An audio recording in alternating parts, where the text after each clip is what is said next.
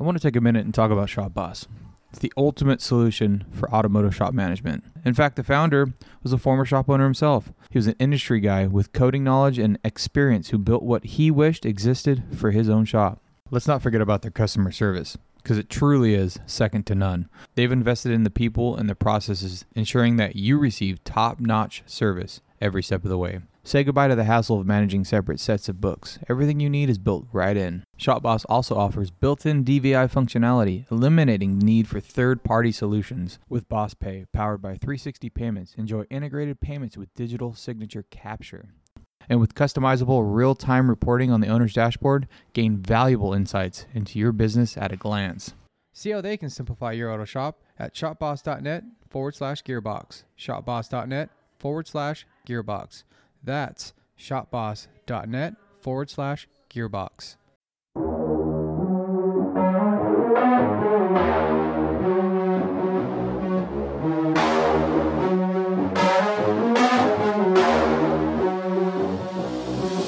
My name is Jimmy Purdy, shop owner, master tech, transmission builder, and the host of the Gearbox Podcast. Here I talk with new and seasoned shop owners, as well as industry professionals about day-to-day operations within their own shops and all the failures and successes that come along the way.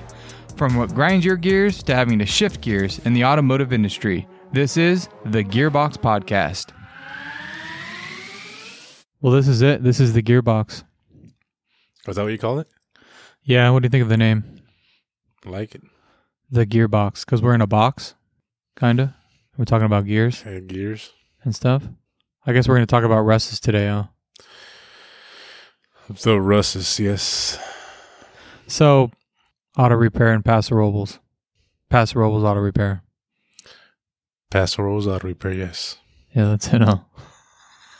That is the spot right there. Paso Robles Auto Repair. So if you were to change or do the whole thing over again, would you do it? It's a tough question, huh? It is a tough question. I think about that every day. There's days where I say no. And then there's days where, I guess in the good days, I say, yeah, it's a good choice. But there's more days where I keep on asking myself, why did I do this? Yeah, we all do, huh? Yeah. So every road leads to this final destination, right? So when you started a shop. Probably most people are looking at a direction like this as trying to purchase a shop, maybe from an established business. And everybody thinks it's the same thing. You either buy a shop that's established, or you do one yourself, or you get one inherited, whatever. But it's not always cut and dry, black and white, right? So your path to where you are now is definitely kind of interesting. And I think it's interesting because we were about, a quarter mile from each other? Or now we are, but before we were neighbors. Yeah. I had to get off that street. I miss my neighbor. That street was just too I had to get out of the ghetto, I had to step up my class a little bit, Moving up, yeah, exactly. But it was nice to have you down the street, walking distance where I need to get away from the shop. I just walked down to yours and just relax for a little bit. And that was my sanctuary right there. My go-to spot just to get away from everybody, every day. Drink all my coffee, my snacks. Yeah. Especially your snacks. You had good snacks. Bother the wait staff, Yeah, that's how it goes. I was pretty much like a customer there, being there almost every day. No, customers usually give me a profit margin. But you know what? I'm one of those customers I was one of those customers that didn't give you a profit. Yeah, you're definitely paying one way or another. Yeah. So, oddly enough, both come from Russ's, right? Which is strange. But both shops operated on that street since the early 70s. Go way back, yes. Now your path is interesting because you've had a partner, which is also the seller, right? So that's interesting. Yeah. So I started off working there for 10 years. And then that's when the opportunity came. along where I was the chosen one to take over if I wanted to. Lucky you. Yeah, lucky me. So at that time, I was like, yeah, pretty pumped up, pretty excited about it. It's like, man, finally the dream came true. You know, just a, poor Mexican growing up in Paso finally making the dream come true. You know, rags to riches. You know, exactly. So I was pumped up, excited, and then so we finally made the deal, and I thought it was just going to be just a smooth transition, just your normal day, just show up to work, open up the doors, and get to work and make money. Employees come flooding in, customers come flooding in. Now, walk us through the path there. So, definitely wasn't that straightforward as far as grabbing the keys and being able to run the business on your own, right? So, you went through, I don't know if we want to name drop as far as who you use necessarily to purchase it, but you had a unique style, and I've seen him at different. I've seen him at Apex a couple of years ago. He had a really good strategy about shop owners that want to sell their business to one of their employees or one of their technicians, or vice versa if a technician is looking to buy a shop from the owner. Kind of interesting. It was pretty interesting to listen to the kind of the way he did it. But kind of walk me through that a little bit with. Well, he we were in Napa, one of those Napa expos that we usually go to. And me and my Russ been talking about it for a couple of years or so, trying to make it happen, trying to figure out a way to make this transition. Just couldn't figure it out. So luckily, we attended this expo and was at the seminar, and that's where we came across this gentleman that pretty much explained everything, how everything operates, how everything works. And as soon as he started talking and explaining everything, that's when me and Russ looked at each other and say, well, this is the guy we need to get. So this guy makes it very easy to do this transition. He pretty much works up everything, contracts, everything that's needed to legally bind the contract, and makes it easy for the buyer and also for the seller to make it happen. Yeah, it gives everyone a piece, but that keeps them on board as well, right? So it does for a short period of time, of course. And after we took him on and we finalized everything and signed everything, and I got the keys, and there you go. Yeah, he was still on for about a year to make sure that everything went smoothly. Or if we have any questions, he was there to answer those questions. Because, there was still a lot of questions as we went along that we didn't know what to do, how to do this or whatnot. And so that was very, very helpful to have, just having him pretty much in my back pocket to call him, hey, what do I do here? I mean, we came across a situation. I don't know how to handle this. And he's a very, very, very smart guy. He knows how to walk you through everything. Yeah, that was an interesting way. I had a much different experience in the way I conducted our ownership transfer, but I'll get into that a little later. But it was definitely not I don't know, a little more backyard handshake kind of deal. But I meant as far as keeping Russ, the owner of the original shop, on board. So this process keeps him on board, right? Right. Well, yeah. So, we've been on this for about 7 years so far, which this year would be his last year as far as being hands-on,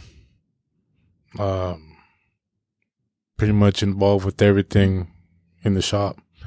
So it's been a long 7 years, because that's when I finally realized that having a partner is tough.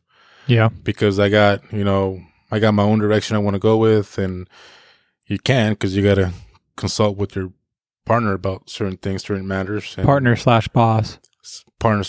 Yeah, and that's the most difficult. It's like So me thinking, I was like, man, this is supposed to be my deal. Why does it feel like I'm still an employee?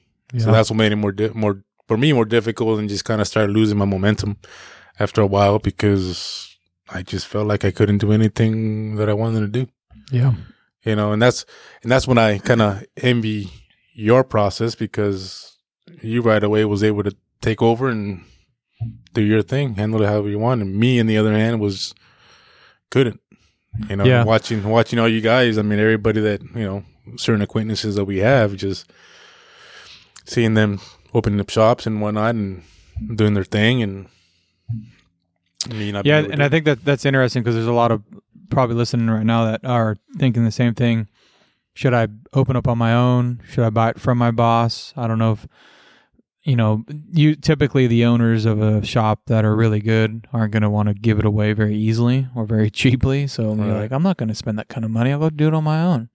And I wouldn't recommend that. I don't think that was very easy. I mean, obviously one way, there's no easy way, right?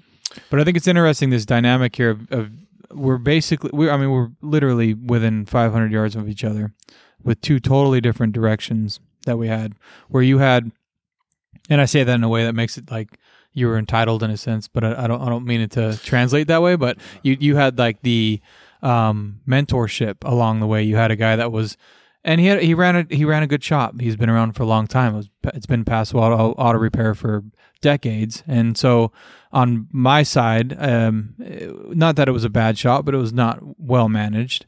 And so it's definitely a little different. So I don't know if my mentorship would have even helped from who I bought it from, but it's still getting into the mix of everything, and then kind of having someone to circle back to. I guess who you use to buy do the transaction probably was a big help too as well. Having just, a lot of information, education. Luckily in our day and age, we have a lot of podcasts and different things you can listen to try to help you along the way. So I honestly think that was the only reason why I made it as far as I have, is just been able to go on podcasts, listen to YouTube channels, listen to other people and what they're doing, the conversations we constantly have about it. I mean, you just constantly asking and asking and asking. So I don't know. It's I don't know if one way is easier or better than the other, right?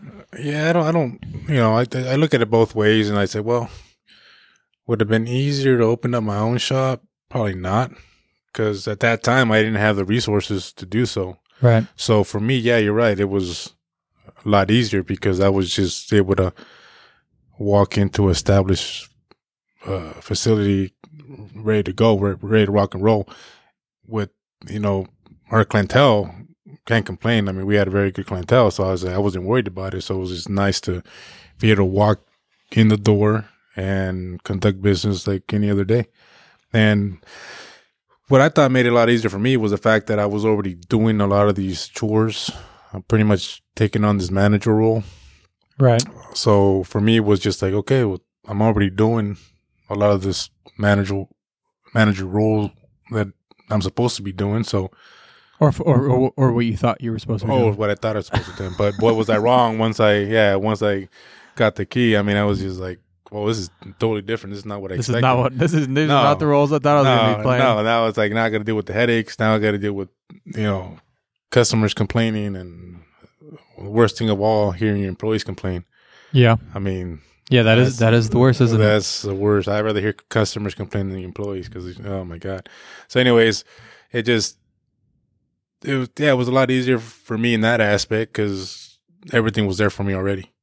Yeah. So, versus what you did, I mean, you almost had to start from the bottom. In a sense. In a sense, yeah. So I think it helps to have, any part, and it's just like, I guess you look at it as like an assessment or a diagnosis on a vehicle, where you're just eliminating possibilities of what the problem is. And so anytime you can walk into an established facility, even though, quote unquote, air quotes, established, right? If you have even a small clientele base, even if the phone number, even if if you just have a rent, a lease signed already, like anything you can check off that list is already helping you move forward. So I think, definitely not from the bottom necessarily for me. I didn't have to go looking for a property. I didn't have to, get a phone number. I didn't have to, build a client list per se. I had to definitely fire a lot of clients, but yeah, we all do from year to year and decade to decade. So that was just it was just easy to get in front of that ball and learn how to manage that. Like, you know what, this isn't working for anybody here. We don't do that, and we don't do free diagnoses. We don't do free code checks. We don't do free anything. Sometimes you gotta say it's not you, it's me. Yeah. So this ain't gonna work. Sorry. This isn't a beneficial relationship for either one of us here, And so that's interesting too. So when you take over from, another owner, obviously, no matter how seamless you try to make it, there's always changes you got to make, right? I mean, for me, it was a huge customer base I had to change to. The policies we had to change. It was purely a transmission shop. Had to move it more into a full auto repair facility. What were some of the big struggles or the big changes that you obviously are still facing now? So, and that's a great question, because you got guys that are looking in the same shoes that you are right now. Hey, I'm going to buy my shop, buy the shop from my boss. He's going to let's take over. We got a 10-year plan, whatever it is. But you try to think ahead, but you don't anticipate some of the roadblocks that come up, right? Like you were just excited to get there. Let's make this happen. It's going to be mine. I do whatever I want. And then you realize, like, hold on a second, like, he's still part of it, but I don't want to do what he's doing anymore. Does that make sense? Yeah. His don't get me wrong. I mean, this guy, he's a phenomenal guy. He's smart. I mean, he's, if you look back at his history, where he came from, I mean, all these businesses he had, and he's made. Yeah. And not to say that you're right or he's right or anybody's doing anything wrong, but we all have our personal touches that we want to do so that we know it's your shop, Right. And so you can't do everything he's doing because you're not him. No, at first, exactly. And then now I look back, I was like, it takes me back to back when I was a youngster, where your parents are giving you advice, don't do this, don't do that, and this is the way you do that. And obviously, as a teenager or youngster, you don't listen to your parents. No, I want to do it this way, and this is the way I want to do it. So, in certain aspect, that's the way I was kind of looking at things. It's just I was, looking at that, like, in that aspect. Now looking back, I was like, you know what? He was right about a lot of things. You know, and at that time, a few years back, I was just like, no, I was in my set of my ways, and this is the way I want to do it. And now I'm seeing some of the fruit that I'm, producing now, that it's like, crap, now I'm paying for that now, because he was right. I should have just done it this way or done it whatever. I mean, however advice he gave me, and I should have just followed that advice, and I probably wouldn't be in this position. I had my dream shop that I was expecting to run. I was expecting I'm going to be the nicest boss ever.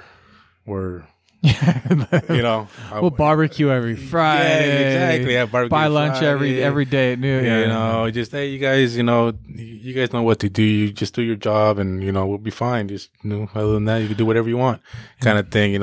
Everybody's gonna be happy. I don't know what I was thinking, man. I was thinking of rainbows and unicorns and everything, puppy love, puppies and everything. You had a crush on the idea. Something, yeah. So I was like, you know what?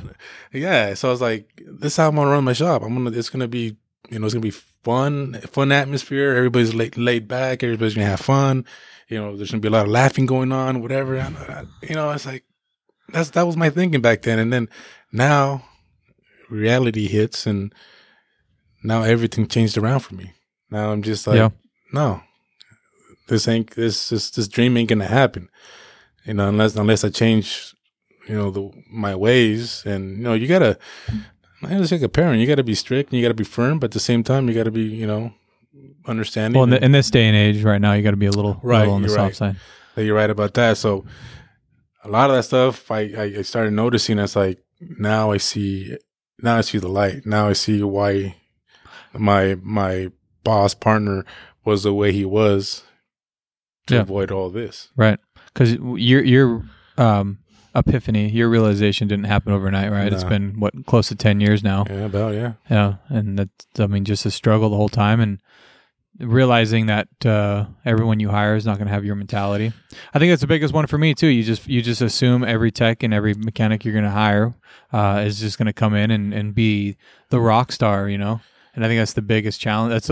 I think for me, it was the last thing I thought about. It was like I had all these other things, and I'm like, oh, I'll be able to get employees. Like I'll be able to get techs. Like there's plenty of techs out there. Like, and so you just didn't even think about it. It wasn't even, and not that you wanted to treat them poorly, right? Like we, had the same idea. Like obviously we took over because we wanted to have a better environment for everybody else. It was kind of the reason why I started taking over. Is like we can make so much more money here, and that means everybody gets paid more, and then we can do fun stuff too. But you start realizing there's so many, people, employees, techs, whatever you want to call them out there that just don't have that mindset, and it's so hard to wrap your head around. Like, what do I need to do? And then you realize you're just the way you are. I can't change who you are. No, and then that's the thing. And every guy that you look for, you're looking for somebody like you. Yeah. And you can. I mean, to find another Jimmy out there, probably almost impossible. So it's just like, so it's like the song "One in a Million," huh? Yeah, it's 1 in a million, so it's like, and me the same way. Every tech, every person that came through, I was just trying to. You were looking for me? Yeah, I was looking for you. I was like, I gotta find my Jimmy. I gotta have my Jimmy over here. So it's just, everybody's different, and I've had guys that don't even last a week because they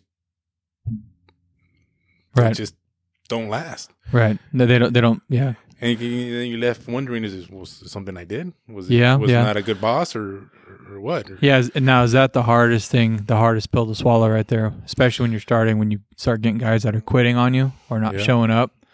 Like, I mean, it's still for me. It's still fresh for me. I had to just let a guy go today, and it's like it makes you think, like, is it something? I mean, I get the realization now. It's like, okay, it's obviously not what I did. We tried everything we could, but you're still wondering, especially in the very beginning, like, what do I need to change to change who I am? And you get so emotionally involved in like these guys that come in and work, and everyone thinks, oh, you're just the big bad boss, right? And you're just like, oh, you'll just replace me at any minute. Like I'm just another number to you. It's like, no, not even a little bit. Like, yeah, of course the paycheck's obviously in the front of your mind every week when you got to write it for them. But during the week, you're wondering, like, man, is everything all right? Like, you don't even want to sit down and have lunch, because you want to make sure you're doing everything you can to make sure that they got everything they need to continue working and making their money. It's like you feel guilty just taking 10 minutes to eat a sandwich, No, you're right. And I've seen you out in your car hiding stuff in your face real quick. Like, what are you doing out here? I don't want to see anybody see me eat. Yeah, it's like embarrassing. It's like, you're like, I don't know. How low can that go? I mean, you gotta hide just to eat. I mean, that's pretty bad. Yeah. And you don't really. I mean, it's that bootstrapping at first. When you're trying to, and you don't realize it till later on. It's like, wow, that was like I was making the mistake, but you think that you're doing the right thing because you just need to be sure that you're there, you're present, you can be accessible at any given time for any reason, because you hated it when you worked for someone and you were looking, where is this guy? Is he on a test drive? Like, I need the boss. And then you realize, like, well, that was poor leadership on their part too. It's like, you should have systems in place that everybody knows what they need to do at every time. But in your own mind, you haven't realized that yet. And you just keep trying to be available, and you try to be there, and you're just trying to do the best at being a poor manager, if that makes any sense, You're just like, well, he did it this way, so I'm going to do it even better that way. It's like, that's even worse. Oh, you're right, and bringing up that point, I mean, I think that's how I got started with that mentality that I got initially. Was I was kind of using him as a guideline. As like, when I was working for him, there was no radio allowed, and just pretty much there's times where you couldn't even feel like you couldn't even talk, with your comrade over there, it just get to work, and that was it. And that's kind of what I used for me was, what, I didn't like it the way it was back then when I was working. I didn't get this, I didn't get that. So for me, it's just, again, I kind of go back to referring back to having kids. You want to give your employees everything you didn't have back then, just like you give your kids what you couldn't have back then either. Even though without spoiling it's like, them. Obviously, it's like grandparents. Grandparents, I say, Yeah. but without grandparents will spoil your kids. They don't care. Yeah. But me, I'm trying to find the fine line between giving them what they want without them getting spoiled, because I got to that point where they were expecting all the time. They were expecting this, expecting that, and it's like your kids. No, my employees. Oh, okay. My kids are well trained. They know. I give props to the mom. I give props to the mom. They got them aligned. But no, my kid. That's why I now I have my wife at the shop now, hoping to be able to do the same thing I did with my kids to do with the guys. Oh, there you go. Yeah. But it backfired on me. Now she's part of the guys. Now she's. I think I joke around with her. It wouldn't surprise me if these guys decided to go protest outside the shop because unfair wages or something. You'll be out there with them too, with the sign and everything. I was like, "You're on the wrong side." Yeah, exactly. What are you doing? Exactly. That's what I tell her. You're on the wrong. What are you doing out there? I was like, "Well, I'm just trying to help them out." And I was like, "No." I was like, "You're helping the wrong direction." Exactly. You're helping poor management. Exactly. It's like you got to change the. And so that kind of backs all the way up to the first question of like, what exactly do you do differently than before, right? So not like I said, in this kind of the way I'm wording it now makes it seem like what he was doing was wrong, but times have changed, so like cell phone usage and stuff like that. It shouldn't be on your phone, but you need it sometimes to look up certain information, whether it's a tablet or a laptop, whatever the shop is that they have. But the times have changed, and so the different ways of leadership, you see what they do, and you're like, well, he doesn't let me listen to the radio, so I'm gonna crank that radio up. We're gonna have a good time, and that's not a bad thing. That breeds a good shop culture, as long as there's kind of standards around it. You don't want that thing cranked up so that the next tech's like, dude, I can't even think right now. Or the service advisor's on the phone, like, I can't even have a conversation right now. So there's definitely a point to not having the radio turned up, but also like, hey, let's turn it up a little bit and get myself out of my mind a little bit, like it's not a bad thing. But no, it's not. And I think it is necessary. And with him not allowing the radio back then, it just, like I said, that's what I told myself. I'm going to have a radio. The first thing I'm going to do, as soon as I walk in the shop, when I got the key, that's the first thing I'm going to do. And that's what I did. I got a radio. I put it on, and it's like, you know what? Okay, now we're talking. That's the first thing I did. Spent over $500,000 just so you can listen to the radio, or you could have just got a job somewhere else, man. If you wanted to do that. You're right. I should have just gone to Staples or something. That was an expensive radio day, wasn't it? I think I just did that just to prove that point, just to buy radio, and that's it. But you know what? But then as time passed by, I did notice, there is times where you do need some peace and silence just to be able to think. And there's times I walk in the shop and I don't even think about it, and the radio's off, and it's been off for a while, and I was like, oh, that is nice. Being just quiet on. Yeah, it's quiet, peaceful. I was like, everything's relaxed, cool. But, there's times where you do need it on to kind of give you pumped up, motivated, and get things going. And for the most part, that's what we have it. But I think, it gets to the point where, some of the guys do take advantage of it. And it did before. My previous employee that I had, and he had a tendency of doing that, just turning that thing up. Right. Cranking it up. And I was like, you know what? No. And the fact I'm not as fortunate as you to have a nice office and everything. Mine, at the shop, it's a box. It's still an office. It's a gearbox. Office. It's a nice office, but at the shop, there's pretty much the office isn't right there at the shop, so there's no walls, no nothing. Right. It's just right there in the open. So with the radio blasting, can you barely hear the customer, or even the customers like sometimes like, what's going on there? You have a nightclub going on over there or what? And it's just banging. And at that point, I got like, you know what? No, it crosses the line between trying to keep techs happy and productive and then being unprofessional. All right. And it's one of those many, many gray lines that you're constantly trying to battle all day long, where as you start, you just wanted to be a tech and just work on cars and have a good time. And you're like, hey, I can do this myself. I can hire other guys that are like me. We'll all just sit here, have a good time, and make tons of money and fix cars. And it's like, that's not the reality. It's not the reality. And you just slowly see yourself turning into a Russ, You're right.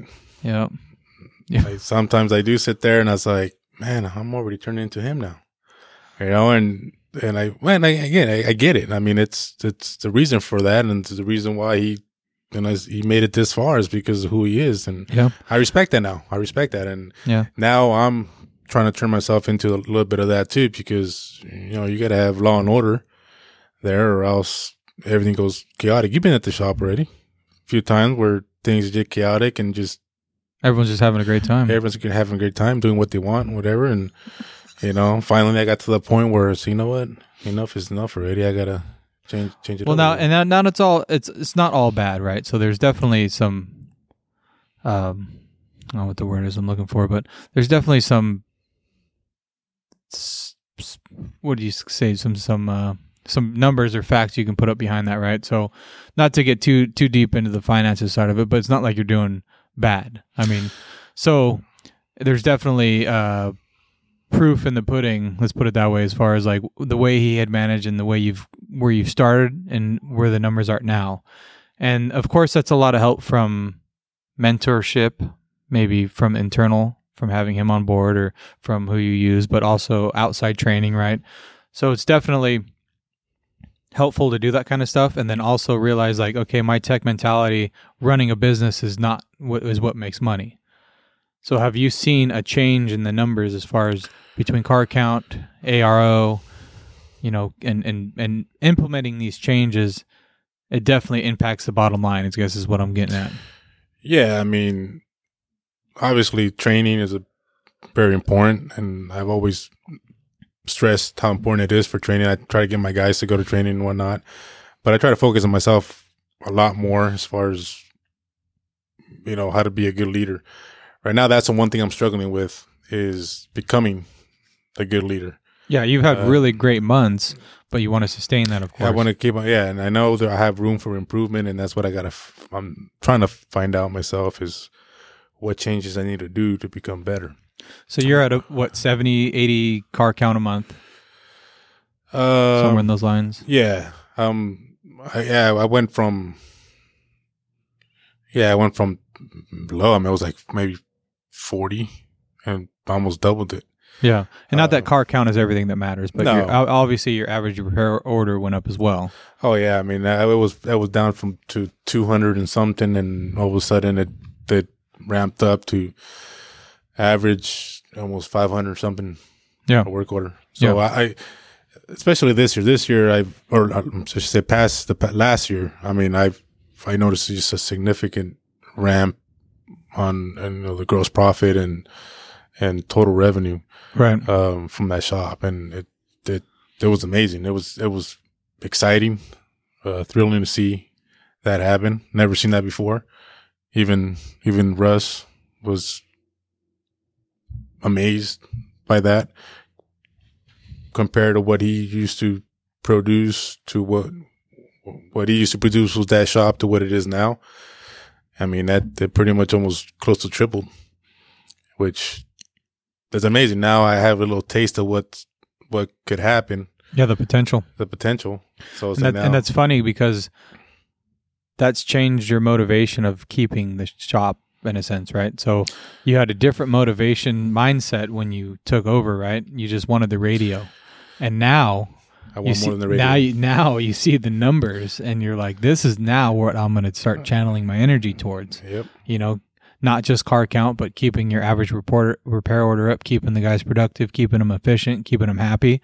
I think that kind of goes back and forth. You always want to have the guys happy, even when you start till 10 years down the road. But it's interesting coming from how the motivation changed and how it needs to change, and how some guys out there that are running a shop just need to see a different way of viewing who they are and how they're running their shop, and then what can motivate them moving on. Because you lose that motivation once you own it, once you got the keys, once you control the radio. Now what is there? Now I'm gonna work really hard and get as many cars out as I can for no good reason.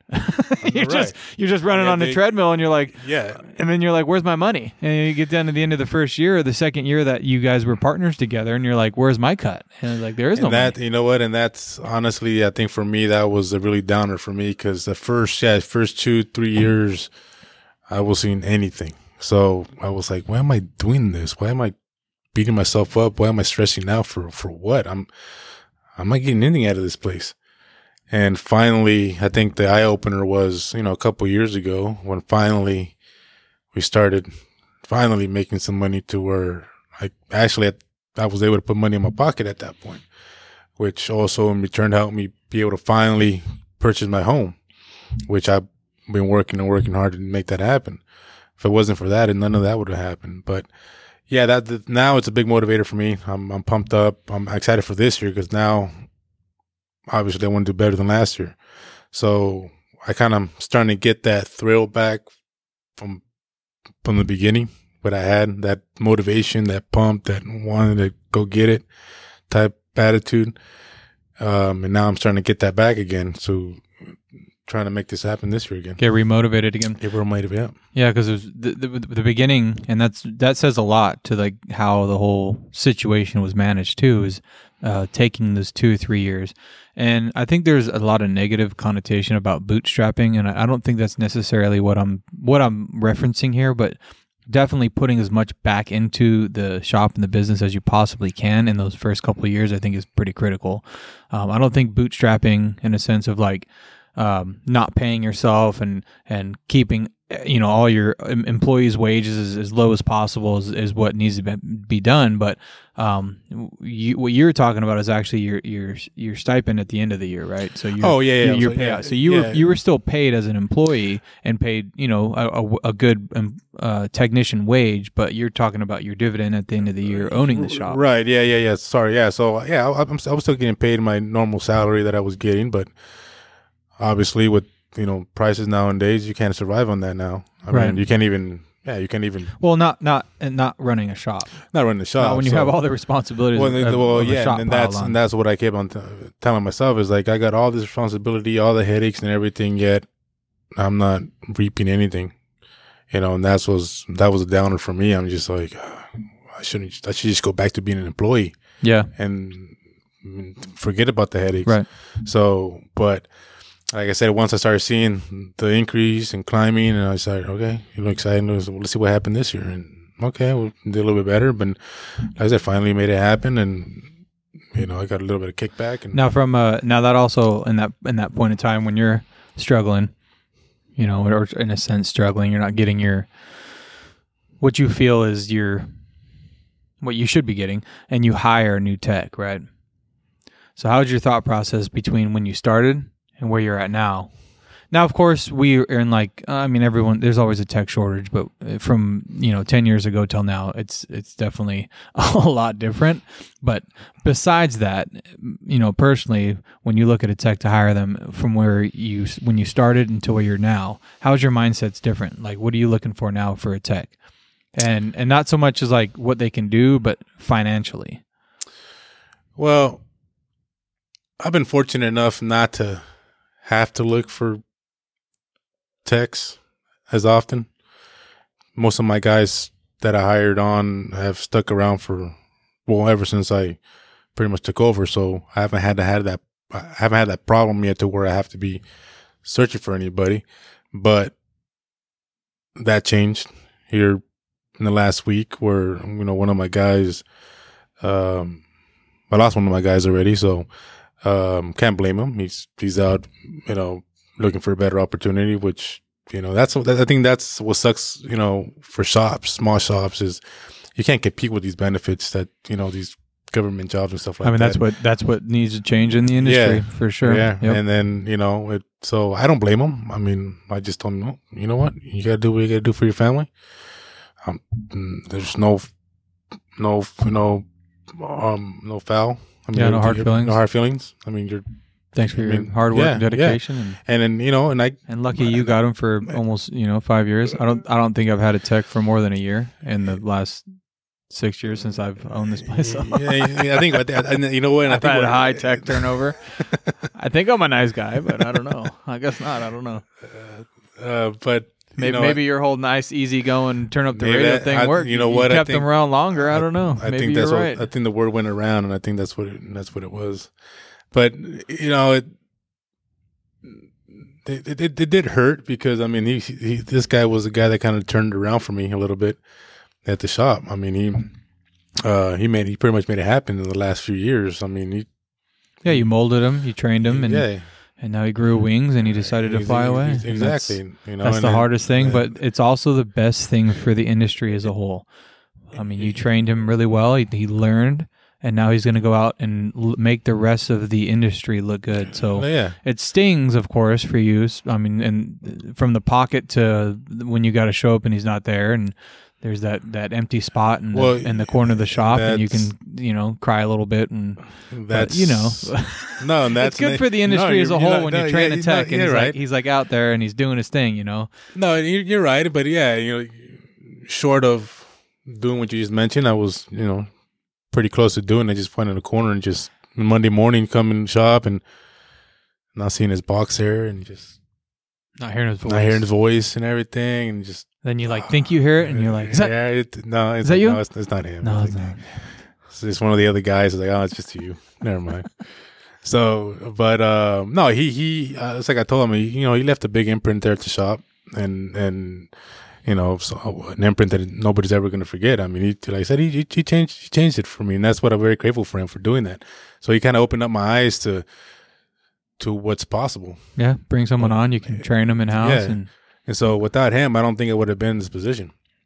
And that's a good learning experience too for you for the next one, right? And that's kind of the direction I was going with like the conversation is like for me starting, and it was all about it sounds terrible saying it this way, but negotiating the lowest amount I could hire someone on for. Right. Because when I started it, you read all these books and you listen to all these things about, keep your costs low. It's not how much you make, it's how much you keep, and on and on and on. So you're like, okay, so I'm going to negotiate everything. You're negotiating the uniform service to the Colligan guy, you're calling PG&E and seeing if there's anything. I mean, you're just on one. You're salesman 101, so when a tech comes in and you're like, I want to start at, $30. How about 24 and a half? It's like, you're just, you just turn to this guy, you're like constantly like just bidding everything down. But it's like, that's the one, I think, biggest mistake I made is like, and maybe the highest reason I have such a high tech turnover is because I do that and then I expect a whole lot out of them.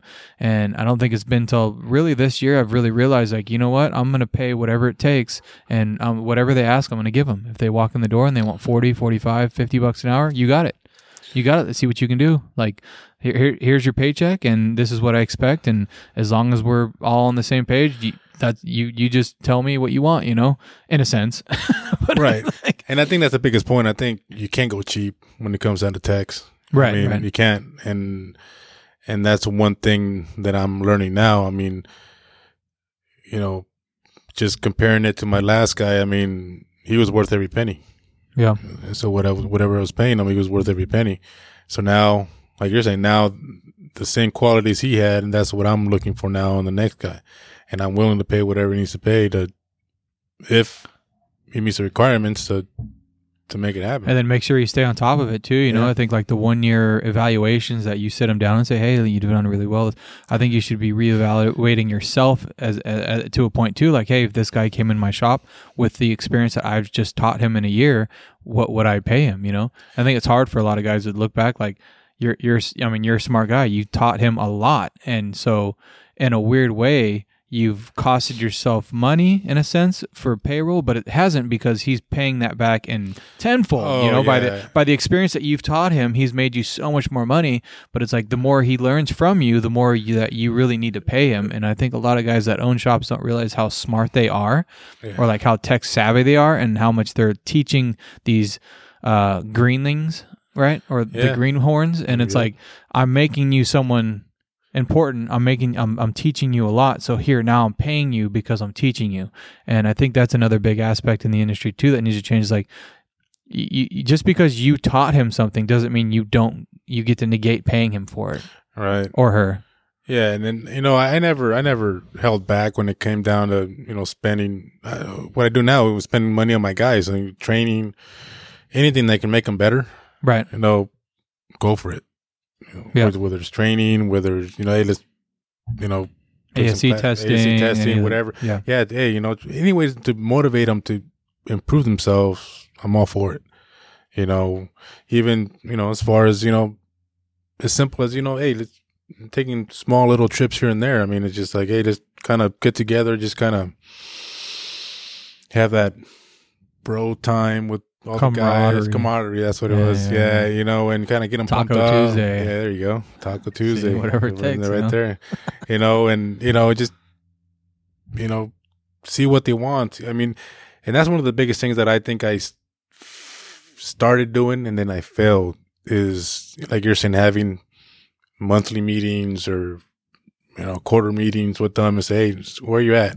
You know, that's hard, man. It is, you know, and I think you get into that boss mentality that you forget, you know, they're also human beings. They you know, they want to sit down, they want to talk, you know, see where they're at. I mean, they could have issues at home you don't even know about, and that's what's affecting their work. Yeah. You know, even though we say, you know, leave issues you have at home, leave them at the door, don't bring them with you. Yeah. But it's hard to do. Not in 2023. No, it's hard to do. So yeah. I think that's one of the things I think I've failed. And I think, let's say my guy that left, he taught me that. I said, what do you say? Yeah, you got to give 5 to, I forget that expression. You got to give 5 to take 5 or something like that. Takes money to make money. Whatever. It's keep it like that. It wasn't important. It wasn't important. So everything you said wasn't really important. It's like, it's like, I'm sorry, it's gone. You know, you got to show that you care, so they could show, so they could care. So absolutely. So that's one of the things I need to work. I know I need to work on. And well, it's difficult in a situation when you're the owner and you don't have the mentorship. And I think this circles back to the beginning of the conversation of like having someone that's your boss, that's your partner, that you're together on this thing, is he can always look over your shoulder, hey, you're doing this wrong. And I didn't really have that. I didn't have someone saying, this is what you're doing wrong. I had to like look back on the scope of what I was doing and say, what am I doing wrong? Right. And then look at what other people are doing, and then try to be a third person in my own situation. Like, okay, did I do that? Is that like what I'm doing right now? And it was like so hard, and it still is. I mean, luckily my wife, you know, she runs the front, so she can definitely keep me in check a lot better. And that's probably been the biggest, you know, part of our shop moving up in the world is just having her, you know, keep me in line and making sure that I'm staying on my path, because I'm just like, oh, this is a good idea, I'm going to do this. But if no one's checking your work, you don't know that you're doing it wrong. And for techs, and not to say techs have it any easier, but you know, you start micromanaging a little bit, and you're like, hey, your productivity is down 5%. What's going on? You know, and it's like, that looks like a bad micromanaging situation, but it's like, hey, I'm paying you your productivity bonuses. So of course I'm worried why you're all of a sudden you have a 10 or 15% decline in your productivity in the last 3 weeks. Like, yeah, I'm concerned about that financially, but also like, hey man, what's going on? And us in our positions, we don't really have that unless you have like a coach or somebody that's above you that's like, hey, so I'm noticing your numbers are down. What's going on? And it could be something personal. It could be, hey, my wife's been sick. Hey, I'm just like feeling out of it. Hey, and it's like, that's why it is important to have those conversations, to stay on top of those. It is. And there's nothing wrong with like talking about the productivity and all that. It's like, it's just the way you come at them. Yeah. You know, I mean, not what you say, but how you say it. How you say it. Yeah. You know, so if you take them out for, hey, let's go out for lunch, whatever, you know, in a neutral environment. Well, you're kind of expecting them to bring it up though, too, right? Because we have the kind of the same pay plans. We've gone over this before. How we do our bonus structures, and we pay them based on productivity on top of the hourly, and we both have hybrids, but you know, we try to stay on that same page there. But when they start dropping back, you start like, hey, why aren't they asking me about this? Like, aren't they worried about not getting paid? You know what? Funny you bring that up, because one of my guys is pretty good about that. He does bring it up to my attention and say, hey, you know, haven't you noticed that my numbers are down, my productivity's down? And I was like, yes. I mean, but I don't bring it up because if you got something going on at home, I think it's personal. If it's something that really is bothering you, then you bring it up to my attention. Yeah. So I'm waiting for him to tell me what's going on, and he's waiting for me to ask. So it's like, it never happens. Yeah. So now I've learned that once I see something, hey, what's going on? Everything's okay? I mean, there's anything I could help you with? I mean, I noticed that last month. I mean, kind of. Well, I think we both have a little PTSD when it comes to like bad employees. Even the very beginning, everybody's, you know, trying to do it cheap and buying cheap labor and trying to, you know, not having the culture that you should, and you're hiring based on numbers instead of, you know, getting to know somebody, like, hey, we can really get along. But yeah, you get a little bit of that PTSD going on, right? Where you're like, I don't want to ask because I don't want this guy to like freak out and quit.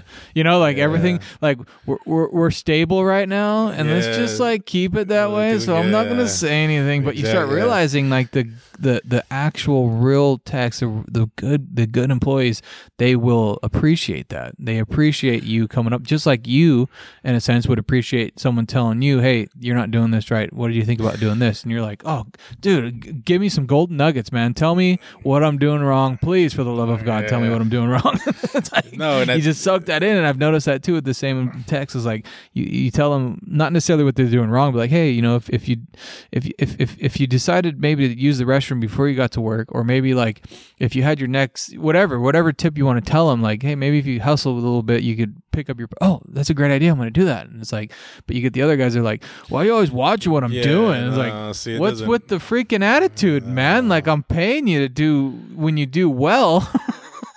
And that's one thing they don't understand is like your pay goes along with, your productivity, how well the shop does. So the shop does good, you do good.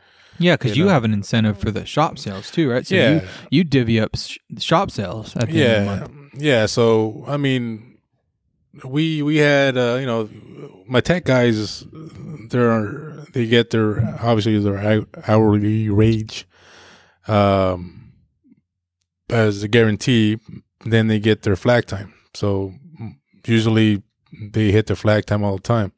So I really don't worry much about paying them hourly, so it's always a win-win. And my guy that's done flag time, he knows what numbers to hit, and he hits those numbers most of the time. So I'm usually not worried about that. So you hybrid it out for every tech individually in the shop. Yeah. So, and then we used to implement, which when the whole pandemic hit, that kind of changed everything. But we also used to have a team bonus. So based on I had some different tiers. You hit this tier, a gross profit, you get this percentage. You hit this one, you get this percentage. So it's just kind of like a big old pot. So at the end of the month, depending on where we hit, that number gets divided amongst them. So they had their flag time earnings, and then they had their end of the month team bonus, for working together. That was kind of a little iffy because sometimes, that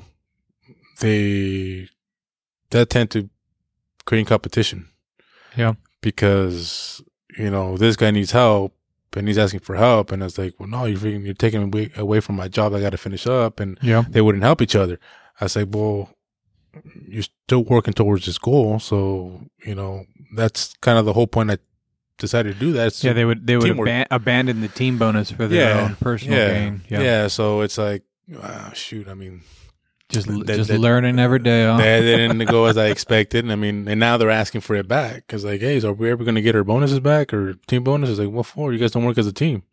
Yeah. So what's the point of that? That was the whole point, is trying to promote that. But, everybody's looking for themselves. So I might, I got to just kind of restructure it differently. And that also we used it for like shop cleanup. Because that's one of the biggest things for me is to shop cleanup, and that's one of the areas that I think we need to improve some more. I mean, it just becomes a mess sometimes in there, and I was like, man, if everybody just cleaned up for themselves, we wouldn't have this problem. Yeah, you would think so. But one points to the other, and so I didn't make that. I didn't do this, and it's like, well, somebody did. It just didn't appear by itself, right? So that was also another incentive for that too, but it just. A cleanly bonus or something. Yeah, the shop culture, I mean, you would assume you walk in somewhere and it's like you pick something up, you put it back where it belongs, and but then there's the other side of it where you're just trying to get the job done, and it's like, well, for the benefit of the shop, if I, out of efficiency, you're trying to just get stuff out of the way so you can get the car in and out of the bay, and so all of a sudden around your bay, you got all these boxes, and now you got these oil drain pans, you got everything kind of pushed to the side because they're just in and out, and it's, I don't see the benefit of doing that. I mean, I understand mean, it's hard to say I understand, but I get the mind process is like, well, I'm not going to spend 5 minutes constantly putting everything back when I got to pull the next one in. I'm not going to go put the oil drain pan on the other side of the shop when I got to go pull in the next car to do an oil change. So I'm going to leave it there. All right. So it's so difficult to manage that because you're trying not to micromanage and like, hey, put that oil pan back. Hey, put the rack arms back. Hey, the adapters, they go. There's a little spot on the side of the lift there. They go back there. That's And so I just found myself just as I walk around, I just start putting stuff back where it needs to go. And I don't know how else to manage that situation. It's like, do you really pull the tech like, hey, just so you know, these little rack adapters, the little extenders that go on under the pads. You know what I'm talking about? Mm-hmm. Yeah, they go back and there's a little. See that? Nice, right there. Click. They go right there. Isn't that cool? So now when I walk by, I don't kick them, and they don't go rolling across the freaking shop. No, so I just put it back. It's like I'm just gonna put it back. And I feel like the more times they see it in this spot, maybe it'll be like, oh, that's where they go. But no, I did that for a while, and I got to the point where I said, you know what? No, I can't continue doing this. I can't. They gotta. I mean. Yeah, I mean, I get it. I mean, we're a busy shop, so there's hardly any downtime to, okay, let me just put this away. So yeah, they get the tendency of leaving things just there, and then I'll get to it later on when I'm done doing what I'm doing. But that never happens. Yeah. So I mean, I'm trying to understand that, and I try to look back to when I was wrenching. I mean, I was told that I myself wasn't the cleanest guy, the cleanest person, but I know. But that gave you something to fight, though. Right, but I know so then you're like, I'm going to be clean. Well, exactly. And you're like, yeah, I'm going to prove you wrong. I'm going to prove you wrong. Yeah, I'm going to do it. But no, I mean, but I know that I would put things away. Tools, especially tools. As soon as I was done with the job, I just put tools away, and especially shop tools, I started putting it back. And I had my system. I had tools where I know they were going, and every time I needed it, I know it was there. Now, good luck trying to find something. My box that they also worked out of is just can't even explain it. I don't. So I don't have any tools anymore because who knows where they're at, and I think that's where it crossed the line right there. So you know what? If you guys can't respect other people's property, I mean, yeah. I mean, what makes you think you guys can respect the shop? I mean, as far as cleaning it up and whatnot. So we it's a constant battle.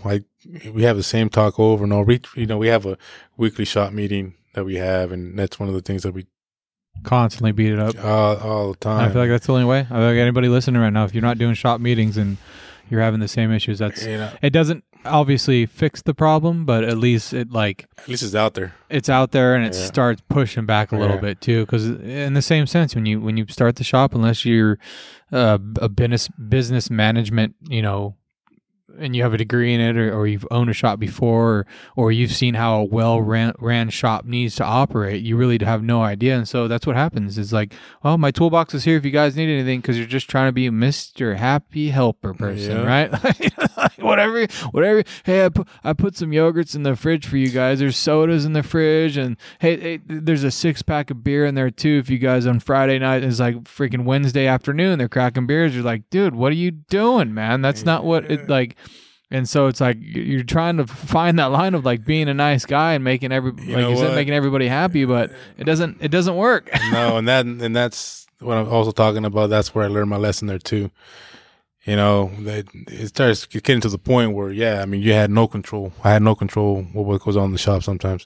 They felt like, 4 o'clock is cracking beers, and it's like, what are you guys doing? It's not even 5 o'clock yet. It's still during business hours. Oh, we just having one, Oh, we're done. All the cars are pulled in. Yeah, whatever. It's like no. We're just gonna shut down earlier. Like, what do you mean you guys are gonna shut down? You guys, exactly. So I got that. I think overall that was my breaking point right there. Is that, you know what, if I don't have control of myself, then I'm not gonna be able to have control of the shop. I'm losing it. I'm losing everybody. So from that point on, I just like, nope. I gotta change my ways. I could be firm. I could be strict, but I could also be nice. Now, looking back, you're in that situation right now, or you're talking to somebody that's in that situation.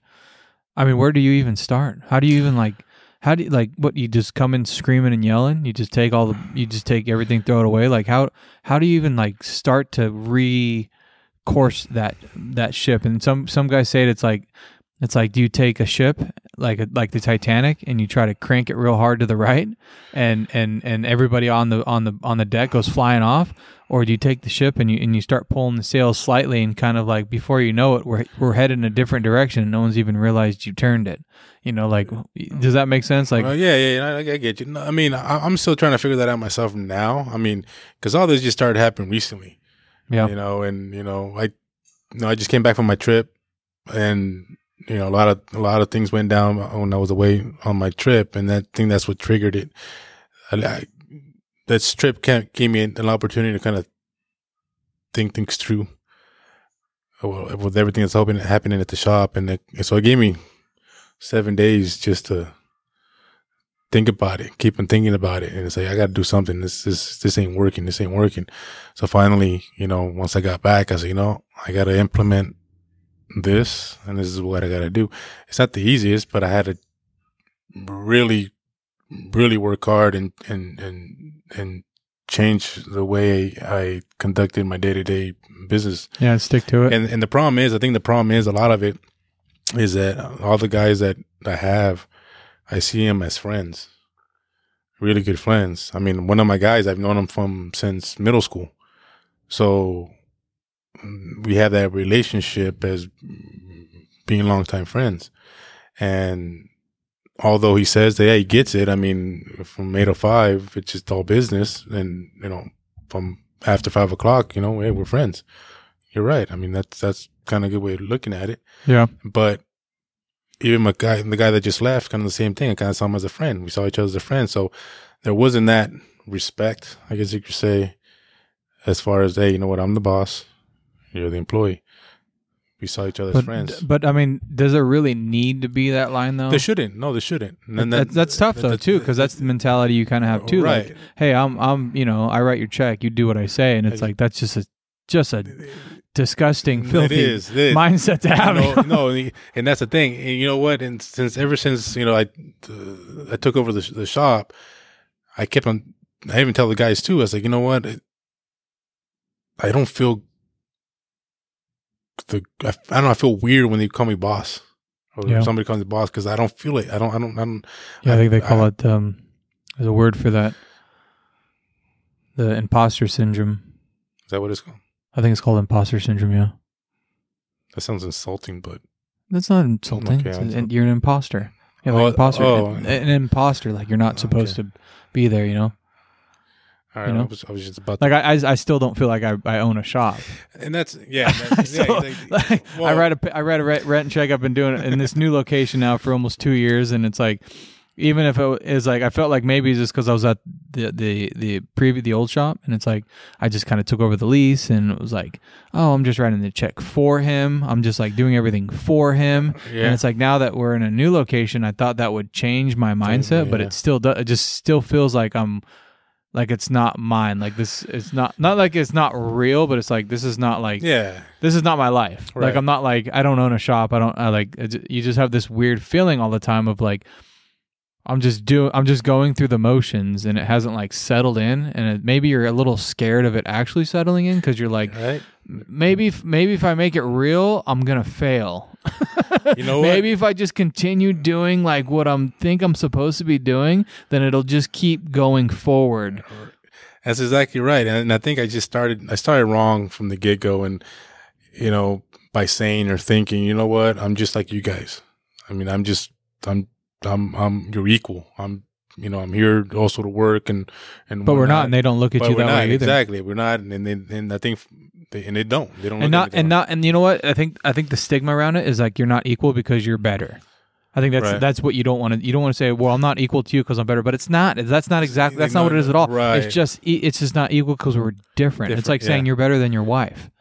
Right. Or she's better than you. Right. And so I mean, yeah, you could probably say she that. is better than me. She's definitely better than me, yeah. I can't deny that. I mean, no, you're absolutely right there. But so just like I said, Leanne is. But she's obviously a lot better than me, and we get it. Okay, I know. Yeah. So anyway, we're equals or not equals, or right. I mean, are we equal or we not? I don't know what the rules are anymore. But anyway, you get the point. I get the point. The stigma behind being the owner, and the word owner, and it portrays this negativity towards anybody that's underneath you, and that's what the problem is trying to say I'm better than you because I'm the owner, but you don't know what you're doing, right?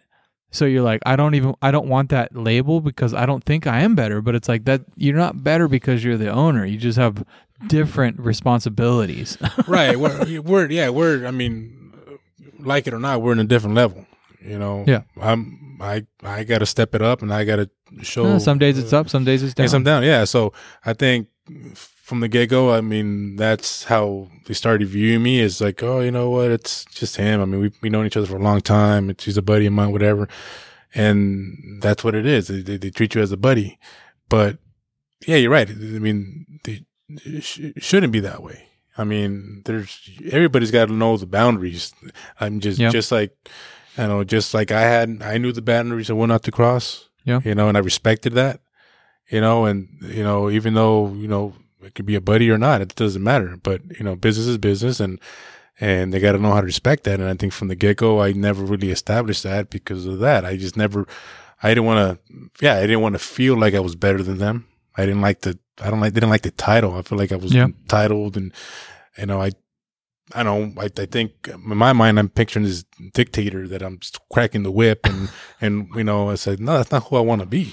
Right. And from that point on, I mean, that's when it just started going downhill. It's like working for a corporation and working with a good friend of yours, and then he gets promoted to manager, and you're still the box boy. And it's like, hey, I'm like your boss now, so you got to do what I say. Yeah. And it's like, and it's weird. He's thinking about that. I was like, dude, I know you, man. You're the same loser that, Yeah. We're the same. Yeah, exactly. Well, now you're my boss. Then he took the initiative and the motivation to get to that promotion, and so he should earn that respect. Right. And I think that's another thing too, is as you did the same thing and I did the same thing, as doing what we needed to do to put ourselves in the position to be owners, and all of a sudden we feel we deserve this respect that's just not handed out, right? And this is a small part. It's not like everything, but there's definitely a little bit of like, hey, like, respect me. Like, I hired you, come in here, give me some respect. And on the other side of it, you got these techs that come in, and they deserve respect as well. And it's like this weird street of like, okay, so who's better here? I think this dick measuring competition. Right. It's like, no, that's not what it needs to be. No, and honestly, and I think that's kind of the reason why I'm kind of excited about that too. Where that's why I kind of took on my wife to come in, thinking, okay, you know what, you could take on that role. I think they'll respect more of a woman than anything. I mean, you do have the authority figure. I do what you do at home, or I do whatever you say at home. So if you could do the same thing here. I listen to you, so the guys will listen to you. Exactly.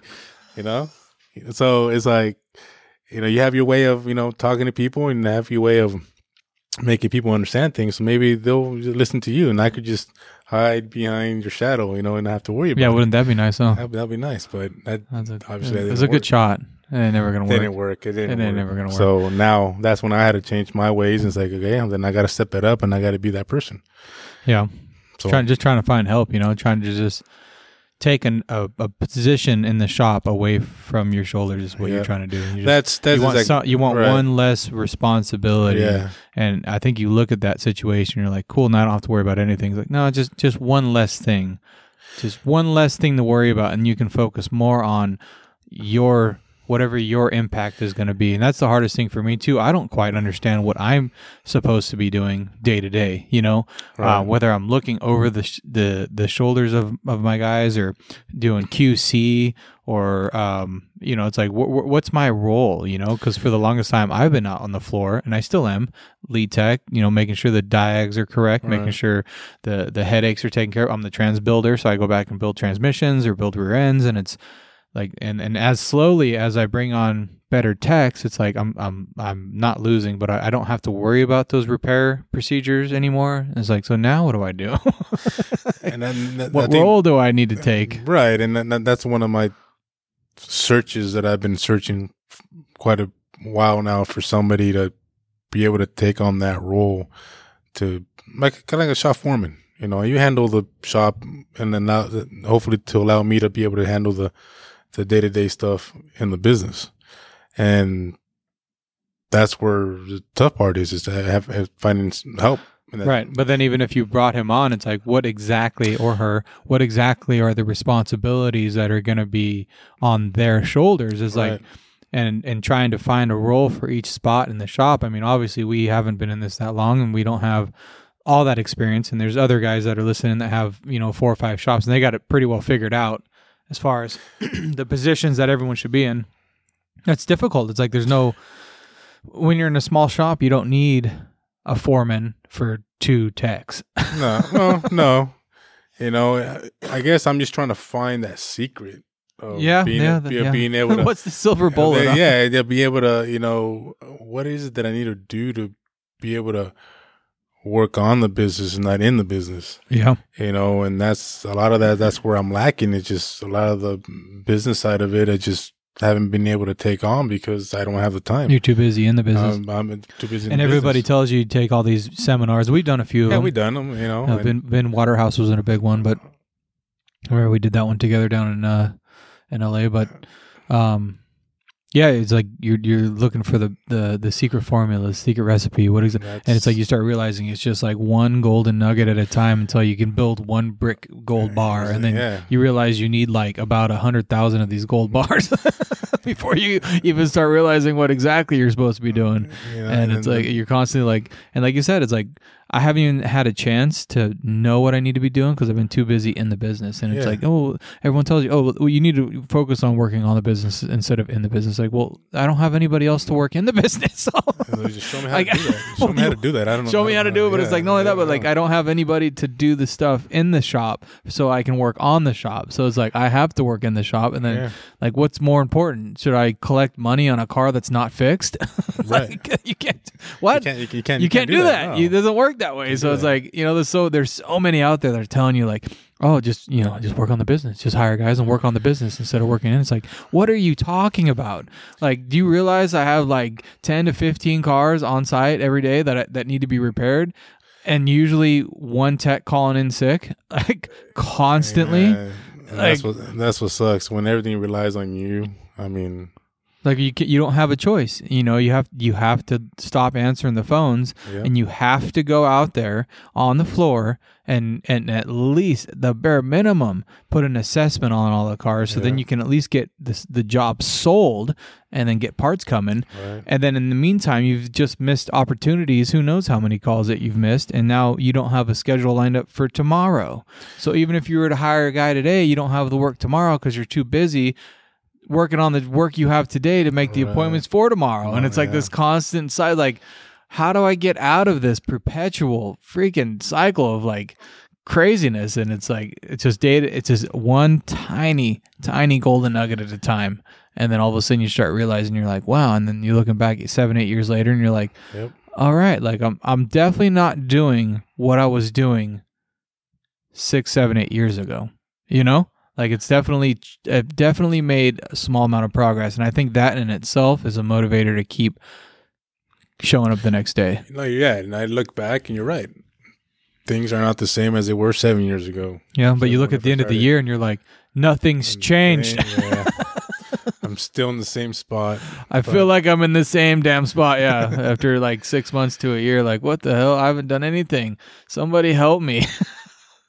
Nobody's gonna help you. And I think it's just this continual circle, just this vicious circle that you gotta just continue on swimming. Yeah. And no matter how tired you get, you gotta keep on going. Eventually, things will get better. Yeah, I think so. That's what I keep on telling myself. Things will get better. Well, they've gotten a lot better. They've gotten a lot better. I can't complain. They have gotten a lot better. And hopefully more better this year, and so on and so on. But it's just a constant fight, and I think surrounding yourself around people that have the same mindset too, right? Good point right there. I mean, you can't get better if you're constantly involved in other people's shop lives, if you would, or something where they're not doing well. Like, you're not going to learn anything from them. You're not going to push yourself. You're not going to say, hey, how's everything going there? And so you need the motivation of being around other good shops that are doing the same thing. And that's the reason why I like hanging out with you. Oh, wow. I mean, you're my mentor, I guess you could say. Don't ever put that. Don't ever put that on me. Don't you put that evil on me? What? No way, man. No, it's like, honestly, I was never a big podcast person until you started little by little. Just it took me about a year to get you here. Yeah, you're right. I mean, I haven't been doing this for a year, but to finally sit you down and actually talk about this for an hour. I don't know. You know what? I don't know what possessed me to do it. Actually, the what? I don't know what possessed me to do it. Yeah, I don't know. It's good. It's good to get it out. I think I say, you know what? It's not the end all be all, but it's good to I think recap the last couple of years and kind of we're in a situation where we kind of reflect, do a little bit of self-reflection. And this is no different than the conversations we have on a daily basis. So it's like, true. You know what? Why not? Yeah, we had a lot of good conversations. A lot of stuff that opens your eyes a little bit and makes you realize, like, what? We're in different paths, but we're dealing with the same issues. Right. And this is what I enjoy about our conversations is that I take in a lot you say, and I learn from them. I mean, I take a little bit of what you're doing. I say, okay, you know what? You just got some valid points there. Let me try to work on that over there. And it goes back and forth. Back and forth. So it's, I think if a lot of shops were to do that, things would be way different. Yeah, and they don't need to be a part of group 10 meetings, even though they're fantastic. It's just going down the street, going down to your neighbor shop and just say, hey man, what's up? And there's a lot of guys out there that have an attitude and they don't want to give up their secret sauce or whatever it is. But I guarantee you the best shops will have no problem sitting down and talking to you about it. No. There's no competition. No, that's one thing I kind of hate when people say, "Hey, well, your competitor over there said this." It's like, I don't have competitors. I am the competition. I am the competition. No, I don't have competitors. He's my business partner. We're all in this together. Yeah, we're on this together. I mean, there's plenty of work to go around for everybody. There's no need to be fighting over. There's definitely no reason to start price gouging. No. I mean, as soon as you start, I like the competition because it allows you to take other people's perspectives. We have a conversation. Hey, I'm doing this. It's working really well. Oh, I'm not doing that. And there's that competitive edge of maybe I should try that so then I can be doing well in that aspect, right? But I think overall, looking at it as a competition is where you start getting desperate and then you start price gouging and you're just looking to just beat the number. Oh, he's got 100 car count. I'm gonna do 110. Yeah. It's like, that's just what are you doing? That's not helping anybody do anything, It's like, I like the competition of like, hey, I'm doing digital vehicle inspections. Is like, oh, that's rad. I want to offer that service to my clients as well. And I hope the next guy down the street is also gonna do that. So what I'm gonna do, I'm gonna go over there and without looking like I'm bragging, I'm gonna say, hey, check out this really cool thing we're doing now. And then everybody steps up their game and everybody's doing it. And it brings the whole industry up and everyone's like, wow, that's really rad. Like, auto technicians really take care of my car, not grease monkeys. Yeah. That's the biggest point right there is finding techs. There's no, if everybody was on the same page, there would be no need for, clients, customers be jumping from, oh, well, I'm going to go over here because it's cheaper. Right. If we're on the same page, I mean, it'll be, it'll all be a service aspect. Exactly. It's like I go to Lalo because I like Lalo. Bottom line. Wow. Period. Really? Well, I mean, I would, of course, I would, but I'm just saying, like in general, like it makes me warm and clients would be based on the shops that they like, right? And it wouldn't be because they're $10 cheaper. It's like I just like the way he operates. I like the way he dresses. I like the way he smells. I like his wife and kids or whatever. Like it would just be more of a personal, like, hey, here's the service I'm offering.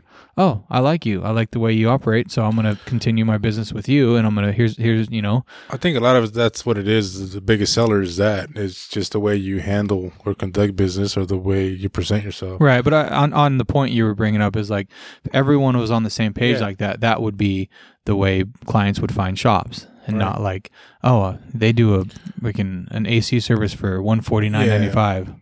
They do a transmission flush for $179.95. It's like, but from a client aspect, you can't help but like price shop a little bit. This whole world is based on having things brought to you and being on Amazon and looking for whatever you're looking for on Amazon being $2 cheaper. I was just going to say that Amazon. Right? Like you're just scrolling through and you're like, oh, it's $2 cheaper. I'm going to buy that one. And it's like you can't help but translate that over into a service industry because that's just how their brains are wired, how all our brains are getting wired. And so it's really difficult when you have a shop that's doing price gouging like that because it's just such a primitive part of their brain that they're tapping into, like, oh, we're the cheapest. It's like, oh, I'm going to go there. Like, it's the same exact service, but it's $100 less. It's like, but it's not. Or it's $2 less. It's like with the small. It's like, oh, I'm just going to go next door because it's $2 cheaper. Really? For $2, you're going to just go right over there for $2? I mean, you're already here. I mean, what's $2? But $2, I guess, is a big difference. Yeah. And it's just amazing, people's mentality. I mean, or the ones that get the free diagnosis. I'm going to go there because they're going to look at it for free. Free, yeah. It's not free. It ain't going to be free. Like it's, I guarantee their service work at the end of the day is going to be more than what my repair is going to be. But as soon as someone says I'm going to look at it for free, it's like instant trust. And nothing for nothing. Instantly trusting. Yep. It's like, oh, they're going to do it for free. That means that they're good guys. What? No. How's that even? What? Free, huh? They won your trust over saying free instead of all the information I just gave you and all the transparency that I've just spent 10 minutes on the phone talking to you about. Cool. Go get your in quotes free work done. Like it blows me away. The price, and it's such an easy thing to fall into, an easy trap, especially if you're a shop starting out and you don't have any clients. Is like first thing you do, be the cheapest guy in town. Yep. That will flood your doors. It will. But then all of a sudden you realize I'm not making any damn money, and I got 80 cars coming in every month. Where's all my damn money? No, yeah, you attract just the wrong clientele with being the cheapest and they're the hardest ones to fire. Yeah. Exactly right. And I've learned that too. I mean, I learned that the hard way. And finally, I say, nope, no more. This comes to an end now. Yeah. And now I'm grateful and happy for clientele that I have. I mean, they're easygoing, and whatever you recommend, for the most part, get it done. Yep. So that's what it's supposed to be during normal operating hours as well, right? Nobody's showing up at 6:30, 7 o'clock. Oh, never. Hey, since you're closed now, can you take a quick look at this? You know what? I don't even understand. I have the doors closed, and yet you still have the audacity to knock on the door and open the door, and it's like, hey, I got this car outside that is doing this and that. And since you're closed, you mind taking a quick look at it for free? And it's like, whoa, what? Yeah, it's like, the doors are closed. Doesn't that give you a clue that we're closed? We're all done here. We're done. And look up a Yelp, and our hours are on there. And it's like 8 to 5. It's 6:30. That's so weird. What would you think? Wow. Okay. It is weird. It's a strange mentality. Weird people out there.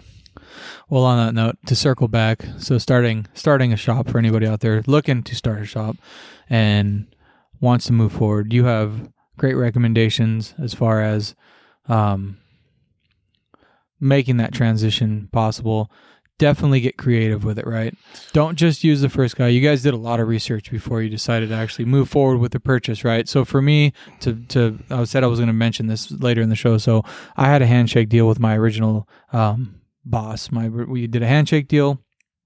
I did a tool and asset purchase. So I basically bought all the tools and equipment in the shop, and then I put them on salary until the tool purchase was made. At that point, I took over the lease, and then he was pretty much out of the picture. It was pretty cut and dry.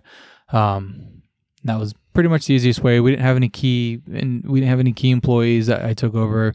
In fact, everybody that was there pretty much quit once he was out of the picture.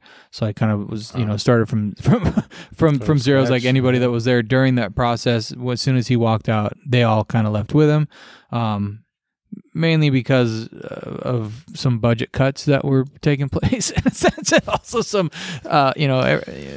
we need everybody here at 8 o'clock. Okay, 10, 15 doesn't work anymore, people. Right. So anyway, they all left. And that was kind of how I did it. I just did a tool and equipment purchase. Everything was kind of a handshake deal as far as what was worth what. And then we wrote it down. I gave him a check every month and then paid him his salary. So that took care of him. He got paid well while he was there, and then also got all his equipment back.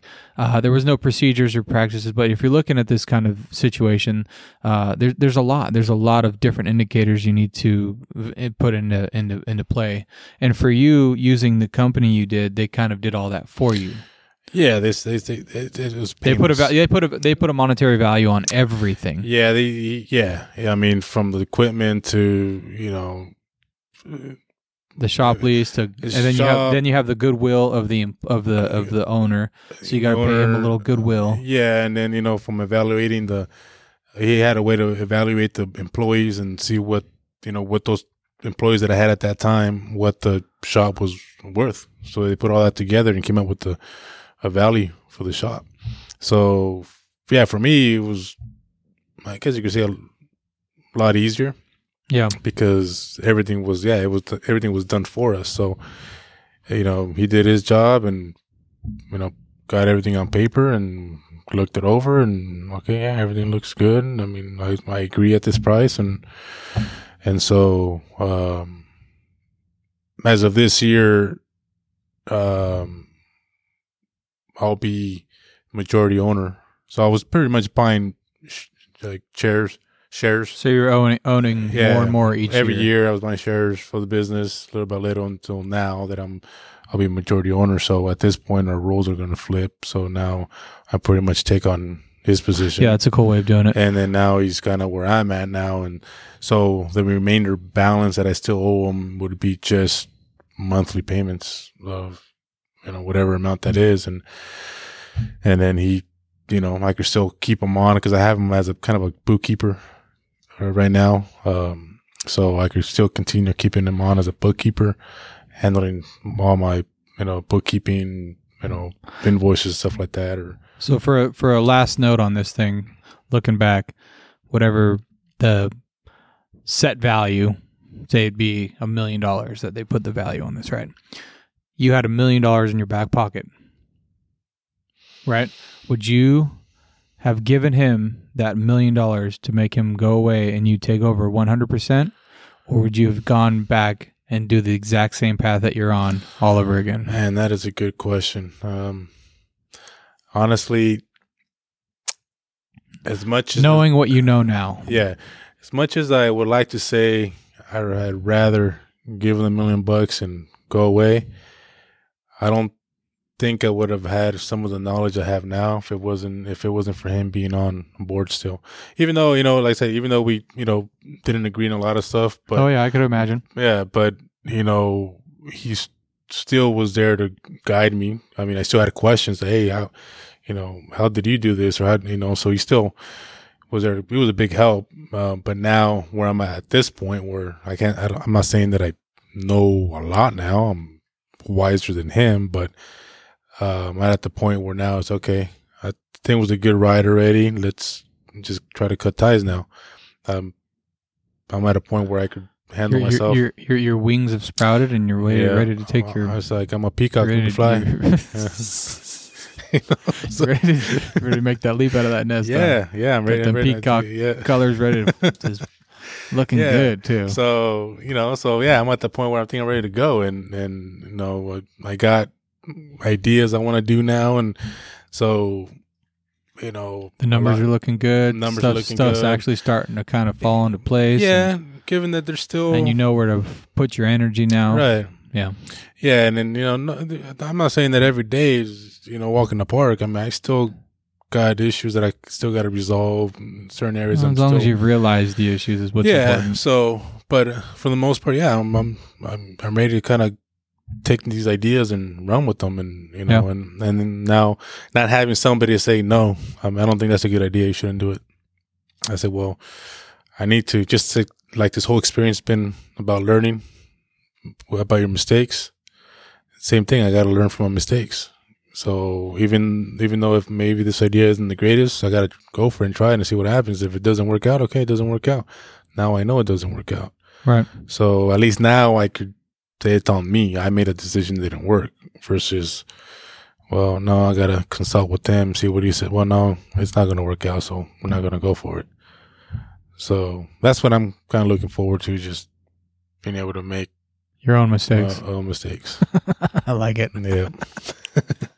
Well, this has been fun. No, it has been fun. That's good. This is a good one. So I had my reservations, but you know what? Yeah, I figured as much. I know.